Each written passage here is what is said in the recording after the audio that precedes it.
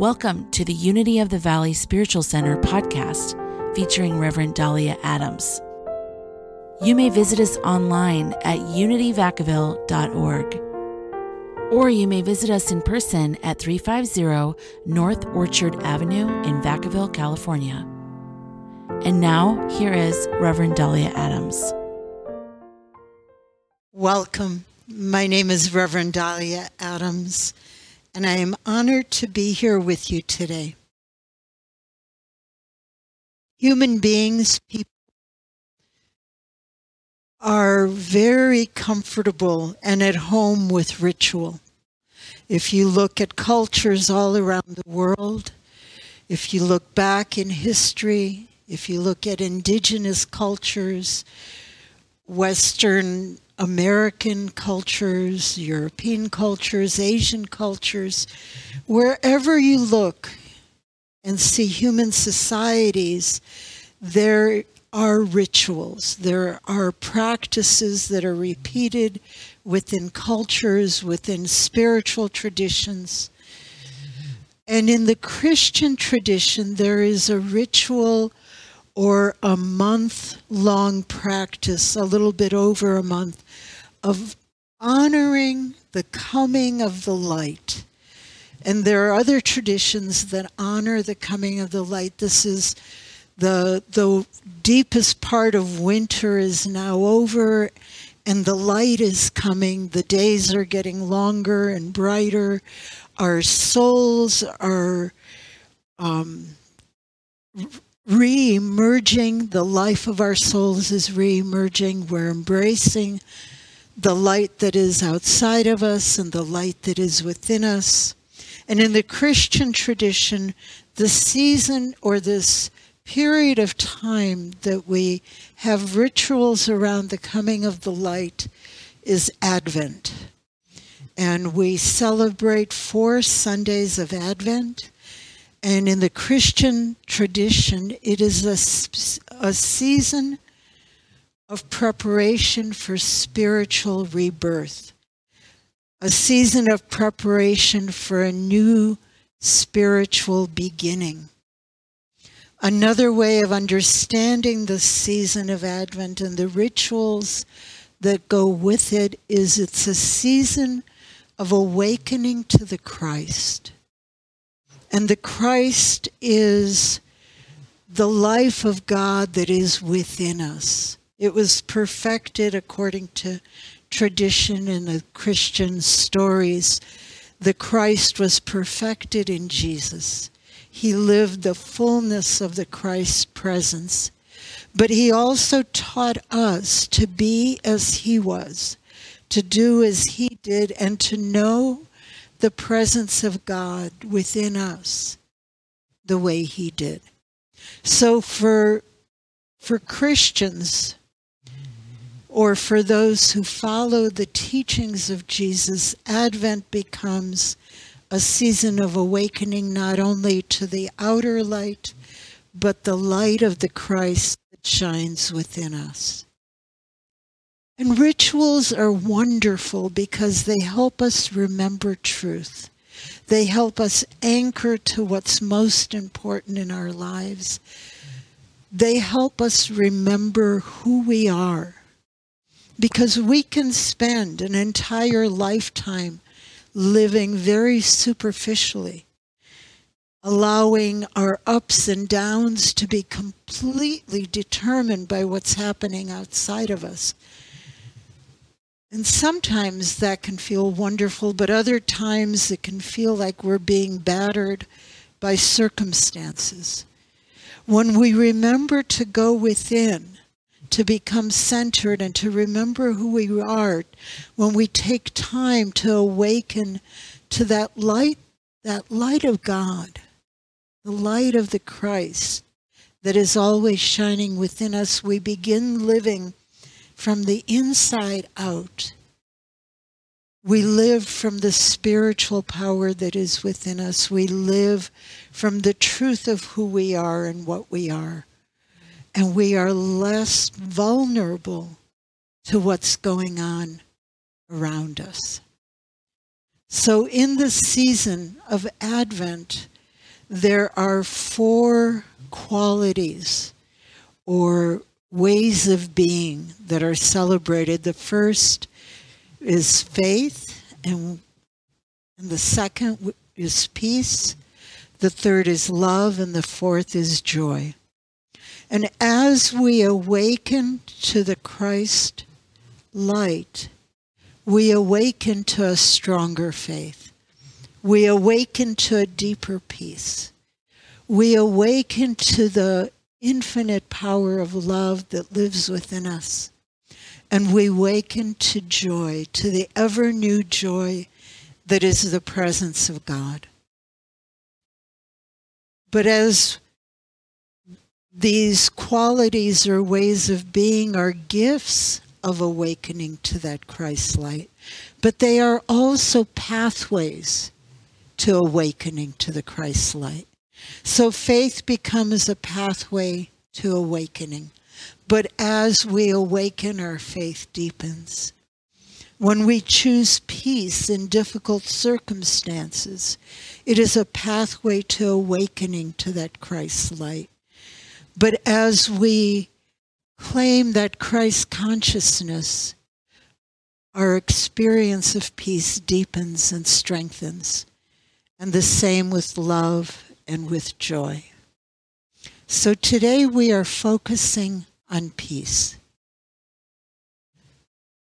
You know, and peace is so precious. It is so, so precious. And we don't even need to have huge things happening to appreciate how precious it is. But in our world today, in times like these, if you will, there is so much happening in our world that calls for us to choose peace, to stand strong in that peace that lives within us. If you turn on the news, you see scenes of war and gunfire and protests and volcanoes erupting and flooding and storms and all sorts of things that take us to the brink of our capacities to endure. And if in the midst of all of that, we can capture that experience of peace, if in the midst of all of that, we can find moments where we remember that there is something amazing that is the truth of our being, if we can remember that the very light of God shines through us, then somehow we walk through those difficult situations differently. We stand stronger. We feel like we can handle what is before us. We bring peace to that which is around us, to others. So would be one way to respond is to say, well, all of this that is going on is way too much. I give up. But that only makes it worse. Then we're fully at the mercy of that which is around us. When we choose peace even in the midst of that, when we take time to remember who we are in the midst of that, the quality of our life and our presence with others becomes different. And it doesn't even have to be that bad. Yesterday morning, I started a process that's ongoing to some extent still. I had a credit card stolen. And whoever it was having a wonderful shopping spree in many, many different stores. And somehow in the midst of that, I was working up a good fret. I was working up a good panic, and there was a moment. I was breathing, and I remembered to notice my breath, and I paused, and I remembered that even in that there was the presence of God, and that there was something amazing about the truth of who I was.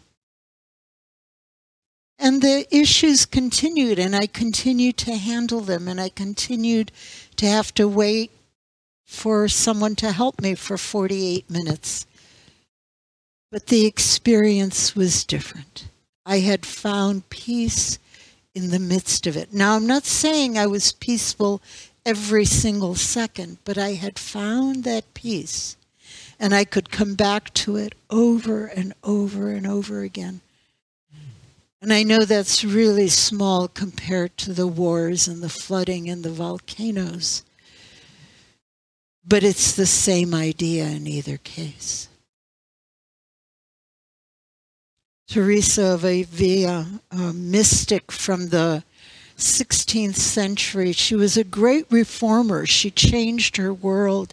She fought corruption, but she also was deeply devoted to her prayer practice, to her own experience of the presence of God. And one of the prayers that she wrote begins with, "Let nothing disturb you. Nothing affright you. All things must change, but God changes not." So it's remembering that as the credit card fraud is continuing, there is something changeless in that moment. And that's the truth of what God is, the truth of who I am. And that doesn't change. That's eternally reliable. In the book of Psalms, chapter 4, verses 7 to 8, "I will both lie down in peace and sleep, for you alone, O Lord, make me dwell in safety." There is a safety in knowing the truth of our own being. There is a safety in identifying with the presence that is behind and underneath every earthly experience that we might have. In times of meditation, sometimes we experience that sense of presence. And there is a safety, a certainty that comes with that. In the Gospel of Matthew, chapter 11, verses 28 to 30, Jesus said, "Come to me, all of you who labor and are heavy laden, and I will give you rest. For I am gentle and lowly in heart, and you will find rest for your souls." So there is a deep compassion in those words, a recognition that sometimes this human experience is just not easy. But whatever might be happening, that if we come to that Christ light, if we live in the consciousness of the Christ, then there is rest and peace and safety for our souls. Jesus also is quoted as saying, "Peace I leave with you, my peace I give to you. It is not as the world gives that I give to you. Do not let your heart be troubled, and do not let it be afraid." And that's from the Gospel of John, chapter 14, verse 27. So the peace that we're talking about, the peace that comes from the divine presence that lives through us, is a peace that is not dependent on the circumstances of the world. It is that peace that comes from God, from the very truth of who we are in the presence of God. In psychology, I'm a retired clinical psychologist. When we were training, there was an emphasis in our work when we were working with people, regardless of what the clinical situation may have been. It was for us to be the non-anxious presence. So to meet with someone and to be present for someone and to be in that experience of our own peace. To not get caught up in the very real threats sometimes that people face, and not get caught up in the dangers or the ominous possibilities, but to remain in the present moment and to be a non-anxious presence no matter what may be going on, even as we acknowledged all of those circumstances, even as we empathized with how hard it can be, to still be the non-anxious presence. Those are the clinical words, but I think essentially we were being taught to stand in our peace as we are available for others. Non-anxious presence captures what I've been mentioning throughout, that there is a presence within us. There is a presence, an inner presence that is an experience of the divine presence, and it is our own experience of who we are. It is kind of the medium through which we have the experience of oneness with God. In unity, we talk about only one presence, one power. And presence defined by dictionaries, if you go and do a search on Google or some other program, presence is the condition of being present, of actually being there. It's also a condition of having an impressive bearing, characterized by poise and confidence. So when we are coming from that inner presence, other people experience us as being present. Other people experience us as being poised and confident. An impressive presence. People notice that presence. People notice when that presence is non-anxious, or it is a presence of peace. Another definition that is given for presence is the divine spirit that is felt to be present. So when we are choosing peace, when we center in that presence within us, it is that divine spirit that we are experiencing, standing in, and presenting to the world. In some ways, we can think of this presence that is the presence of peace. The presence of the divine is the same as the I am that we experience when we go deeply into the truth of who we are. When we are in that experience of the I am, the true meaning of that, I am a child of God. I am an expression of the divine. I am the peace of God. I am the love of God expressing. When we are in that I am experience, again, we are that presence of peace and of love. We are in our spiritual power, if you will. And we know that whatever the circumstances are, that those circumstances cannot take that away from us. And we are able to grab hold of moments of peace. The Dalai Lama said, we can never obtain peace in the outer world until we make peace within ourselves. Our co-founder, Charles Fillmore, wrote, peace, harmony, and tranquility derive from the awareness of the Christ consciousness. So the same idea, they're saying the same thing. It's not the outer stuff. It's that which is within us that is the source of our peace. Eckhart Tolle wrote, you find peace not by rearranging the circumstances of your life, but by realizing who you are at the deepest level. Again, the very same idea, we go deeply within ourselves, and we find that peace that passes all understanding, that peace that we can rely on, that peace that is not at the mercy of circumstances.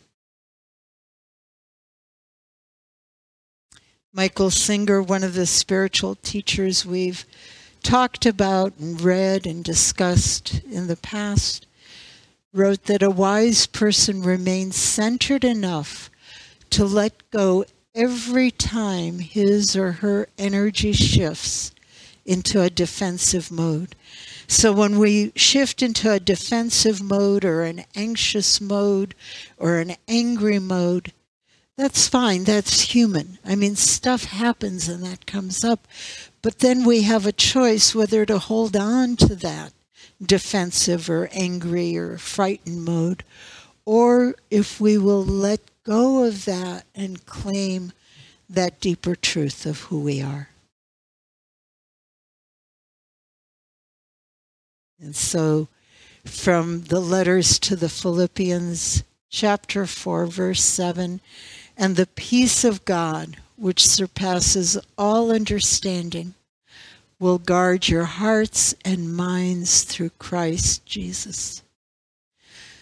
So this ritual, this season of Advent is a period of time where we remember to claim our peace and to know that this peace is a peace that is of God, and it is beyond what any circumstance could define.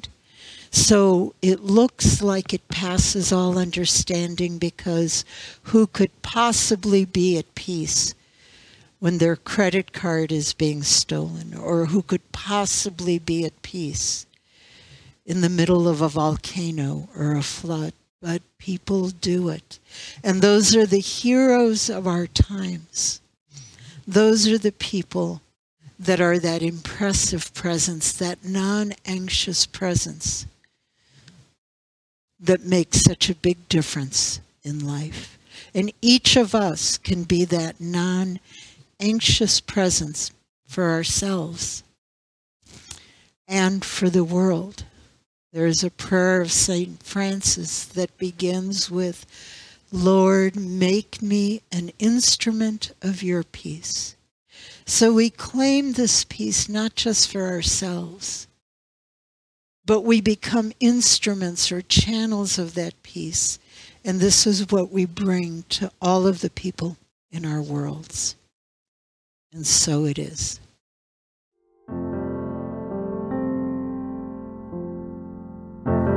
We hope you enjoyed today's message. If you would like to support this podcast, you may do so at unityvacaville.org.